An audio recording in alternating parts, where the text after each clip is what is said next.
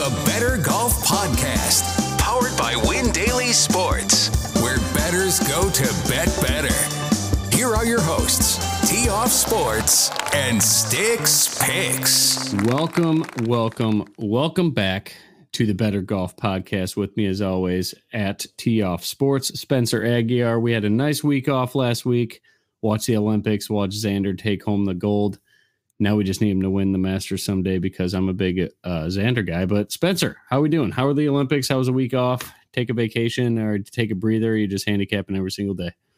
No, I mean, I kind of used the Olympics to take golf off entirely. I didn't watch a single shot hit. I didn't see Xander get the victory. I like Xander also. I'm happy to see him get the win. I know his whole backstory with his father. You know, he was a wannabe Olympian, and you know, he obviously suffered a tragic accident that prevented a lot of his dreams. So to watch his son do it, it was really good for Xander and his father to have that accomplished. But I've kind of just been watching the Olympics and enjoying it from a fan perspective for the other sports. Like there's, you know, a lot of situations and games that you don't get to watch all the time. So it's been fun to watch gymnastics and swimming and beach volleyball and all that stuff. I'm a big beach volleyball guy. I don't personally play it, but I feel like that is one of the most intense sports to watch, male or female. They hit the absolute shit out of the ball. I don't know how they do it. I'd be scared. Like I'm 6'1", 180. You know, I feel like I'm a big enough guy to play that type of sport, and the velocity they put on the ball is just absolutely unreal. I'd be scared shitless out there. But yeah, it is a lot of fun. That's pretty much like the only one I watch. I don't really watch anything else. One of my buddies is really into running and track and field, so he did tell me about a bet. I'll put it out there for the people. Let me find it. It'll take a little bit here. But what are your thoughts on TPC Southwind? Obviously, we got to play some KH League because it's TPC written in bold right above my computer here. But other than that, I mean, I certainly enjoyed the week off. It was a nice mental breather just to kind of not have to look at numbers all week long and get ready for golf, build a ton of lineups. I only built one lineup for the Olympics. It was terrible. So I'm glad I kind of saved my money and didn't really invest much last week at all. But TPC Southwind in Memphis, Tennessee, 7,200 yards, par 70. So not a really long course, Bermuda grass, I believe. 66 golfers and no cut. And this is a pretty damn loaded field. This should be fun to watch. It's going to be a lot of good golf. Question for you. Is it going to be a birdie fest? I think to an extent it will be. I do think birdies are going to be made here. I think one of the interesting factors is there's a lot of water that comes into play. There's 11 holes that feature water. I think big numbers are going to be what ends up derailing players along the way. But I do think birdies are going to be made. These are not the most challenge for it being as difficult of a venue as it is not the most challenging from a hole by hole basis. The par fours are really hard. You have two less par fives with it, but I think that you're going to be able, if you can hit your irons well and you can have a good proximity, I think you're going to be able to score. It's just you're going to have to avoid water when it comes into play. So, I mean, there were a couple things that caught my eye when I was trying to handicap it. For starters, I only weighted course history over the last 2 seasons. Not only did the quality of the field become enhanced, but it also saw a move from bent to Bermuda grass. I think that's a big factor. I'm not saying not to weigh things before that, because I do think that a lot of the quirks of a TPC venue still come into play. I just think it's a little bit different. I'd rather just look for the last 2 years. The other thing I noticed is 8 of the last 9 winners have led the field in strokes gained tee to green. So to me, yeah, I mean, so that just means putting is going to be de-emphasized. And anytime putting is de-emphasized, guys like Colin Morikawa, guys like Justin Thomas, all those guys become a little bit more intriguing. So I started my research with 25% on strokes gained tee to green. That wasn't a reconfigured total in any fashion and features my baseline stats. I did consider adding a little more around the green into it because these are such small greens, but I kept it pretty basic. I did 15% on ball striking. I took 65-35 split on distance over accuracy. Then I took that number and did a 70-30 advantage towards GIR. As I mentioned, these are just smaller greens that are hit in regulation 6% below tour average. I have weighted proximity for 15%. That's a redistribution to try and find the key proximity ranges at TPC Southwind. That's one of the things I always like to do when I look at proximity. 63.3% of irons come from within 175 yards. And 25.9% are between 150 to 175. I put 15% on strokes gained total at TPC courses, or I guess what we call on this show, KH Lee courses. But right. Yeah. That's the one thing that's funny is I feel like you have started that narrative and now the whole industry has run with it. And there's obviously some factual basis behind it. Like KH Lee does play better here, but that seems to be one of the number one things that I've seen. So I think you deserve credit for that. I kind of worry that 15% might be a little bit aggressive on it. This isn't quite the typical TPC design. I do think the water makes it a little bit more challenging, but when I looked at my rankings, literally all the past winners are the guys that are like at the top of my ranking list. So if it's going to mimic it entirely, I went to a full 15%. I have 15% on weighted par 4 scoring. That is an 80% par 4 average and 20% bogey avoidance. 11 water hazards, as I said, 76 bunkers. All the water is in play. 9 of the 12 most challenging holes land here, and more balls find the lake at TPC Southwind than any other venue. And then I wrapped it up with 10% on birdie or better and 5% on putting from 5 to 10 feet. Putting is going to be devalued, but I think that it's a crucial range for golfers. You're going to want to find guys that are going to be able to make it from 5 to 10 feet for birdie. You're also going to want to find guys that are going to be able to save par from 5 to 10 feet. So that's kind of the way I'm going to handicap this tournament this week. Give me really good iron players. Give me guys that are going to be good around the greens, guys that can find fairways. I don't think that, it's kind of a target golf would be the best way to word it.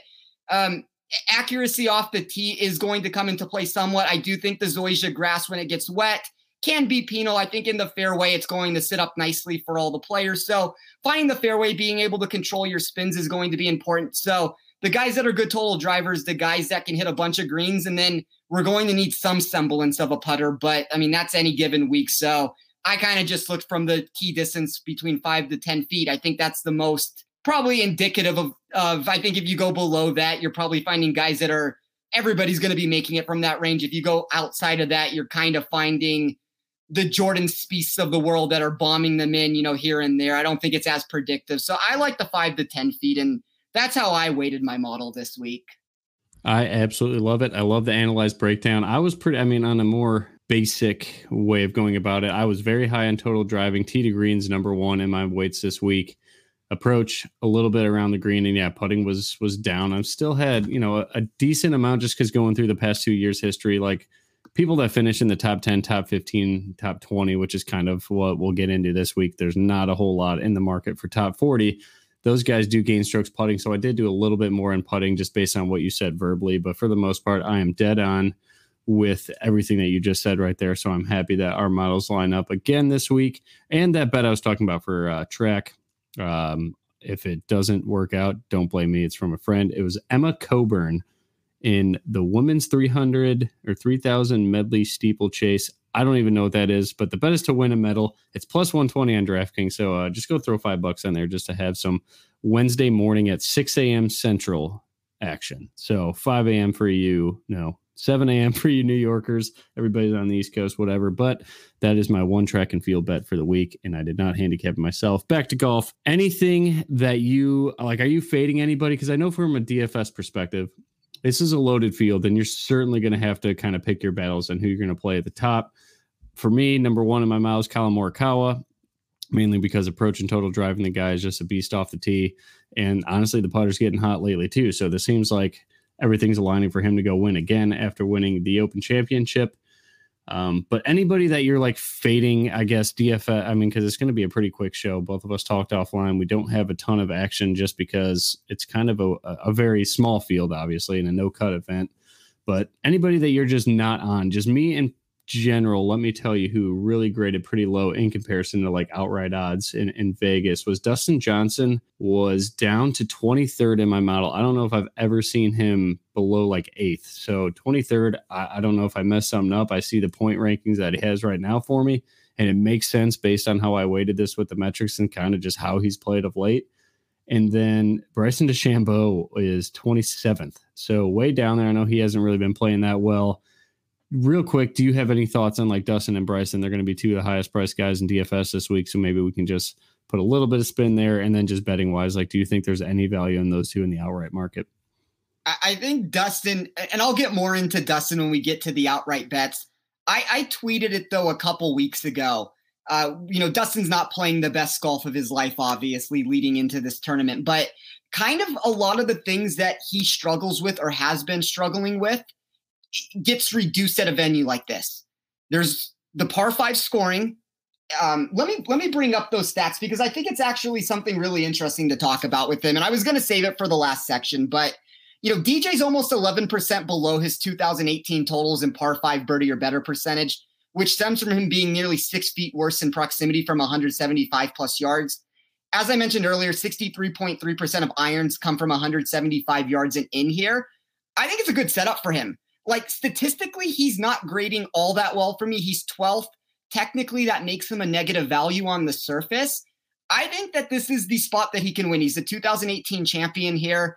I think that it's a good bounce back opportunity. I'm not so quick to fade him. I kind of like him for DFS purposes. And I kind of like him in the outright market with all things being considered. I think Bryson's more of the wild card here. One of the things I said is this is target golf to an extent. That's not Bryson DeChambeau's game. My model did not love the way that he graded out. He was 17th overall for me. I think he's going to be a guy that I am going to fade him across the board. As you said, you can't play everybody. I think that it's just going to be one of those things where it's like, look, he has the upside to win. If he does it, he does it. The ownership is going to be very nice. I mean, that's the one intriguing thing from a DFS perspective is that we know he has the game that can go win out of nowhere, but I'm probably not going to get there. It's just, I think in a no-cut tournament, you need to condense down your player pool as much as you can. And by doing that, you're going to have to miss people in certain ranges. So DeChambeau's probably out for me. As far as a fade goes, not really. I will be underexposed to Xander in all markets. Just won the gold medal. I mean, that's really my only thought there. I think it's a lot of water on the course. We saw him implode a little bit at the Masters. We saw it at TPC Scottsdale. I mean, those were 2 tournaments that he was in contention to win. So not the greatest narrative against him, but second highest priced guy. I mean, that's a reason I think to maybe potentially look the other way. He is 4th in my model though. So I don't want to make it like he's some bad play on the surface with it. And then I don't know, everybody else is kind of just in that range where of the top 15 golfers in pricing, everybody's in the top 18 for me. So, I mean, there's really not much value to be had. There are some minute differences here and there, but it's very minimal. Love it. I think it's a really good breakdown. I'm undecided on Xander too. Like, I don't know how much to weigh the Olympic hangover if there is one. I'm sure he partied hard. I would hope so. Drink one for America. That's always good stuff. Let's just go right into matchups then if we're fading people, because I know you said this was a good week for matchups because it's really like if you're not taking outrights and round leaders and goofy stuff like that, it is a pretty tough event to bet, in my opinion, just because I'm such a top 40 guy. I even had to start going to top 20s, which really scares me because I'm a little more conservative with the golf betting. But any matchups that you absolutely love right now? I don't know if love would be the word I would use. I do have a couple that I have written down, and I'd love to get your opinion on it. I haven't punched a ticket yet, but the first one is on the Xander train of what we just talked about. And I assume you're going to maybe not love it, but I would think you would like it based off of where Morikawa is in your model. And there's an offshore book hanging Morikawa minus 102 over Xander. I know at some of the legal books that's at minus 120. So an 18-point difference there if you can catch it at the right book. Morikawa is number 2 for me in my model.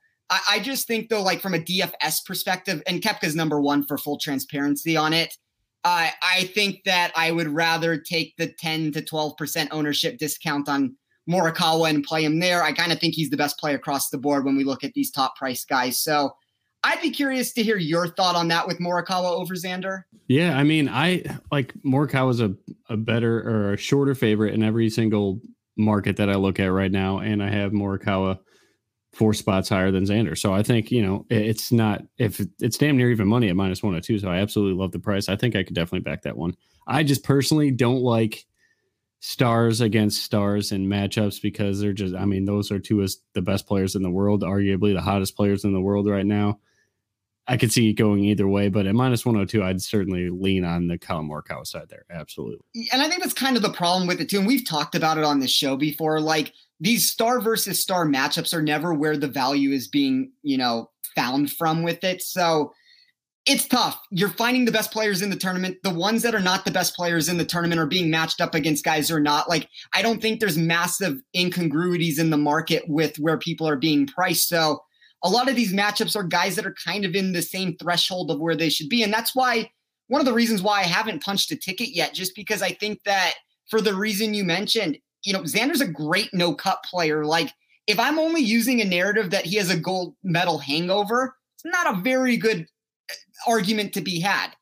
Fourth in my model, there's only a 3 or 2 spot difference with Morikawa being second. So I haven't decided what I'm going to do there.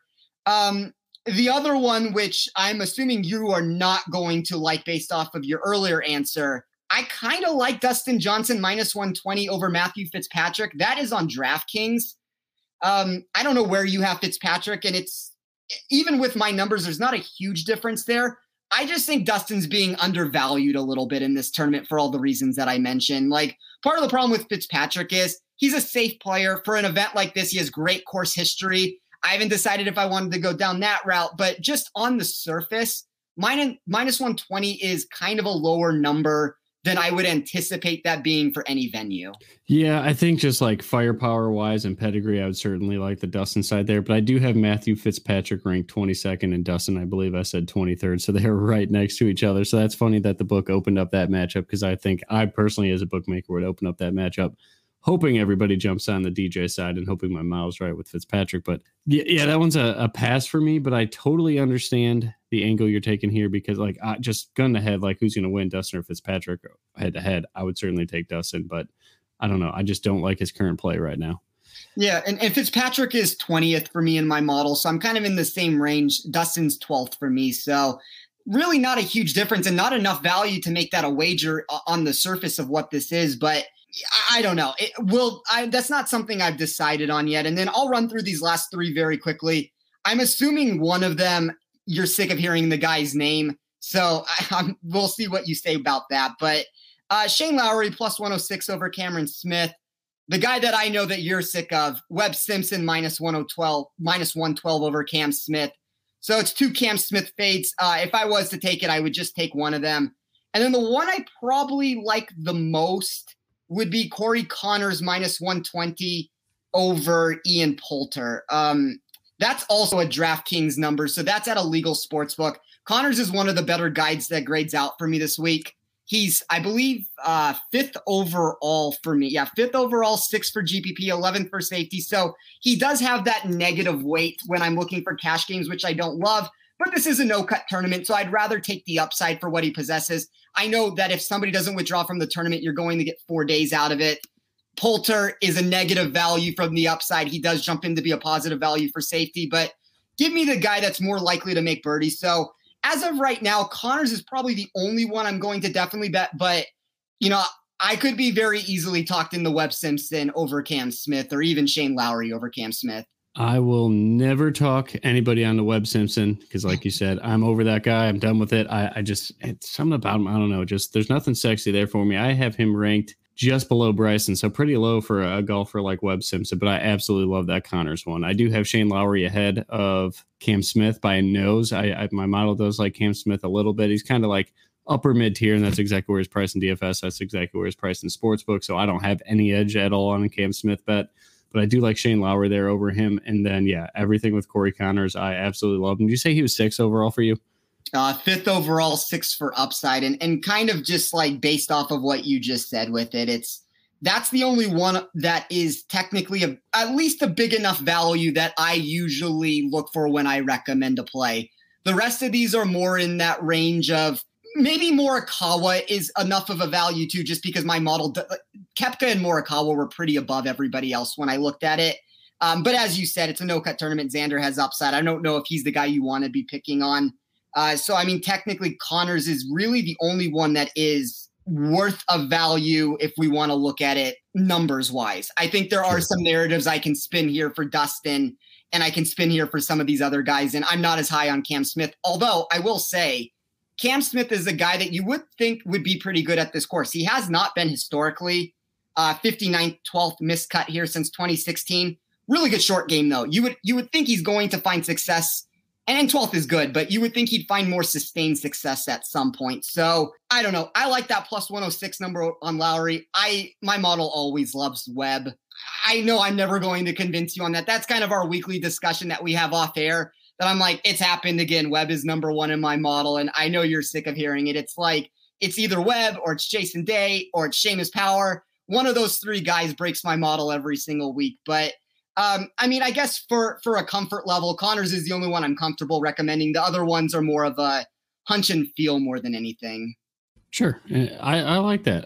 Really, that's all. Is there any other matchups that sparked your attention? Because I could not find one that I really liked. The Connors one I did look at just because I personally don't like Ian Poulter. I don't like to watch him. I don't like the visor. A lot of things that do not match any metrics or anything like that. It's just a personal vendetta. But I will go into like the 4 tickets that I have punched. I guess there's 6 if I count the 2 outrights. But top 20, hate to say it because I really want to do top 40s only.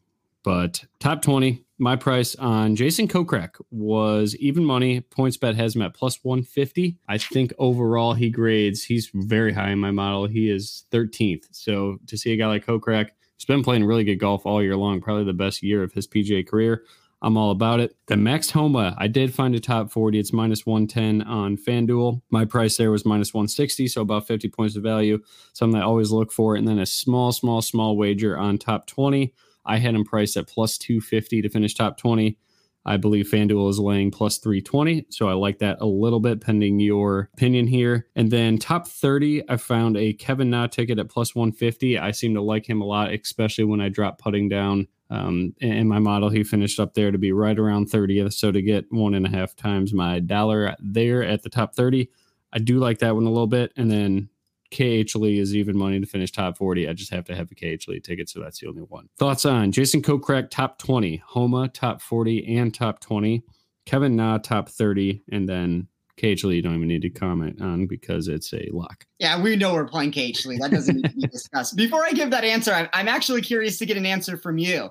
Who do you dislike more, Horschel or Poulter? Horschel all day. Yeah, like Poulter, like I feel like if I went to a bar, like Poulter and I would have a great time. We'd get past the visor situation. But Billy Horschel, there's probably like nothing we have in common besides we both like golf, and he's like really good at golf. But yeah, you know my thoughts on him. I will leave it in the past. I don't want to just drag him my whole podcast career. But yeah, Poulter by a million. Without even thinking twice there. Yeah, I mean, that's probably where I would have put my money on how you were going to go. But I was just curious on that. Poulter probably gets like hammered drunk, and I think I could have a good time with that. Like, he just seems like a funny guy. So I think everybody in the industry would probably give the same answer also. Yeah. I don't dislike Horschel as much as everybody. Maybe I'm biased because like I got a bunch of money from him at the WGC match play. That's a great reason to be biased. Yeah. I mean, guy paid the bills for a couple months. Absolutely. Then I get that. I've never had success betting Billy, so I'm just over it. I'm out. Yeah. I mean, it is what it is. I think I'm in the minority here and everybody else agrees with you, but as far as the plays you recommended or the plays you like I can't talk you out of any of them. Kokrak's the guy for me that I don't have him quite as high as you do. He's 23rd in my model, 22 for upside. I do think plus 150 has very little value for me, probably not as much as it has for you.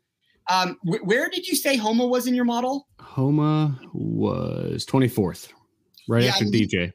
You have him, you have Dustin low, which I'm not surprised. I mean, Dustin has not been good lately. I have Homa a little bit lower than you, and I wonder if I changed some of his course history and maybe some of his current. I don't know what's bringing him down as low as he is in my model. I guess it's just 56 that TPC courses and the weighted par 4 scoring. I feel like a target golf course is something that he should play really well in. I agree with that. He is one of the better proximity players, especially when you look at the close iron proximity with it. He's 5th within 100 yards. He's 6th from 100 to 125. He's 23rd from 125 to 150. He's not outside of the top 35 in anything, and he's 15th for me overall when it comes to the weighted proximity. So you said that was for a top 40, correct? Correct. Yeah, it's minus 110 top 40 and plus 320 top 20 for Max Homa.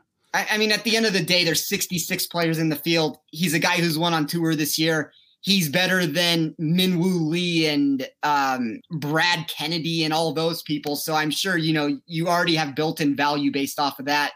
I like that number. I think that's a good price. I'm not going to talk you against that. And I never bet Homa too, for the record. So that's what kind of surprised me, is that I found that much value on the top 20 ticket. But I don't know. I just feel like the target golf, it just seems like it's a perfect course fit for him, and for a guy that we haven't really heard of in quite some time since his, really, really hot start. Yeah. I mean, as I said, for a top 40, I mean, he only has to beat 26 guys to get into that range. So it's kind of hard to argue against that with some of the players that are in this field. And then Kevin Na is kind of the same thing. I mean, like, at the end of the day, a lot of these bets are just such thin value. Like, I didn't find a top 20, 30, or 40 that I even placed a wager on. So, I'm probably not the right person to try to be convincing the public to try to make a wager this week, but they're not like such egregious totals where they're so far off that I'm like, well, this cannot be a wager. I think the Homa one kind of just intrigues me just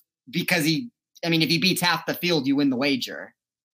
Yep. Agreed. So, I don't really have much more to say than that, unfortunately. It's just one of those weeks where it's like the value's thin. It's a no-cut tournament. There's more volatility than there's going to be. I think you have to embrace the volatility to some extent. Like, even with the matchups, one of the things I always say I like is just trying to find a guy who can miss a cut. And that's another thing when you look at top 40s, like when you can get rid of some of these guys and you think you can get a guy through a weekend into the weekend, value just becomes better in spots. And Max Homa could be out of this wager the whole weekend and he could fire a Sunday 64 to all of a sudden win the wager, or he could fire a Sunday 77 to take himself out of the wager. So it's just going to be a volatile tournament. And as I said earlier, and this is more of a DraftKings answer, but it works for everything, I just condense down your player pool and the players you're going to want to back. I think that's the best way to go about it. And just try to pick some shots of who you do like and hope you pick the right people. I mean, that's not the most articulate answer to give, but there's going to have to be some level of luck and skill that goes into it. Yeah, agreed. Any tickets that you punch then? Anything else, or should we go right to outrights and get out here? Yeah, I don't have anything from the top 40. I mean, I guess as of right now, the only wager that I even have is the Corey Connors one. And then I do have two outrights that I do have punched at this point. But let's hear yours before mine, because I've already given the Dustin one. I am on him. Okay, that's fair. I have two, and they are nothing sexy. But it's target golf for me. It's off the tee for me. Putting does not matter too much. So I went Sergio Garcia 50-1 on PointsBet. My model loves him, and no matter what I did, he showed up top 10 every single time. And then Paul Casey 29-1 on FanDuel. Always Paul Casey, and he's a Nike guy, so respect Paul. And he's 9K on DraftKings, so that'll be like a free play for me. And he's not that popular with Scotty Scheffler, like twice the ownership. Paul Casey auto play for me this week. Yeah, and I think Paul Casey, if we just look at DraftKings for what it is, like I don't have the updated ownership. I'm a little bit behind. I have like 11.5%. I don't know what you're saying. Yeah, right about the same. Yeah, so part of the reason for that is 67th place finish here at the WGC last year. Really important to note. He came into that tournament in the worst form he's been in a really long time.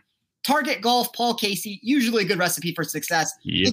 I think he's a great GPP target. If he's a great GPP target, he at least makes some sense in the outright market. Like, yes, he's not necessarily winning these tournaments all the time, but 33-1. I don't know exactly what you said you got him at. I didn't hear. 29-1. I mean, it's still a value at that number for me. And then Sergio was a guy I actually did give a really hard look at, and I decided not to do it. When you go with Dustin Johnson at top at 20-1. Oh shit. Sorry. Sergio 70-1 on DraftKings. That is the number you want. There's a massive difference. Yeah. Perfect on that. I mean, he's a guy who showed up for great value. Like, if I'm looking at the top of the board here, the only guys that were values for me like the middle of the board, the top of the board. I don't really technically have a value, which is what's scary about playing Dustin and the other guy that I played. Like, I think Morikawa could win this tournament. I'm not sure I want to back him at like 12-1, but if we're looking at the middle of the board, Connors at 50-1. Patrick Cantlay was a value. I can't keep going down this Patrick Cantlay path. Like, every time I recommend the guy to win the tournament, he misses the cut, but I do think it's a good setup for him. Casey was a value. Sergio was a value, and technically Kokrak was a value. That's my only values in that middle range. I didn't bet any of them. I went to Dustin Johnson. The other guy I went to Justin Thomas. I think I kind of will be on my own island there. That's a little bit more geared towards perception versus reality. Yes, Thomas has posted a 19th, a 42nd, a 40th, and a miscut over the last 10 weeks, but the numbers are better than that. Yep. He gains 3.091 shots off the tee and approach at the Olympics. He finished the last 2 days with a 68 and 65. We've seen him average a little less than 5 strokes tee to green in trackable events since his win at the Players. There's no top 10 since then. I think that goes to show a guy where if we're playing target golf here, he comes into play. If the putter gets hot, he can find success. He wasn't that great with the putter at the Players. He was a little bit better than a stroke, and he ended up winning that tournament. Think something like that can help him win. And number one player in my model in no cut tournaments and number one at TPC courses. So I got him at 18-1. I believe that number's still out there. I think the Dustin numbers moved from 20 to 18 everywhere. I'm still fine playing him at 18, but I just took the two guys, virtually towards, we'll call it the top of the board. I mean, anytime you're less than 20-1, you're pretty much at the top of the board. But I played those two. As you said, Casey was a value and Sergio was a value. Didn't go there. And I guess the other value, if we really just want to keep throwing his name out, or I want to keep throwing his name out, Webb Simpson. But I'm not going to bet him until I see something different at this point. Love it. Awesome. Well, great show, man. I'm definitely with you on JT. So those are the only three. I don't know if I'll probably just do Dustin late at night because I'll be like, Spencer's on him. I have to do it. But great show. I appreciate, getting back into the groove of things. I'm excited for the next couple tournaments here. I'm excited to play a lot more DFS this week than I think betting, just because I have literally no risk on my card right now at all, like just very little. So it's going to be kind of boring. So I'm going to have to load up, take a stand in some guys in DFS, leading with Paul Casey, of course.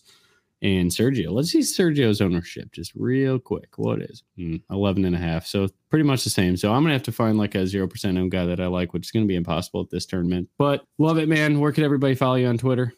You can find me on Twitter at Toff Sports. It was nice to have you back this week, Nick. I mean, obviously we didn't do the show last week because of the Olympics, but big thanks again for Joe Nicely for filling in for that show. He did a great job on it. Yeah, Joe was awesome. Shout out to Joe. Greatly appreciate it. I love his voice, man. He's got such a deep Southern draw, and his voice is so low. I enjoyed listening to that podcast. I was like, damn, this guy, it just really reverberates through your whole body. Like, damn, this guy's got a low voice. Getting weird on you, Joe. I'm sorry, man, but thanks for filling in. You can follow me at StixPicks, StixPicks, and at Better Golf Pod. That is our Twitter handle. Greatly appreciate all the support so far this year. And thanks again, and good luck.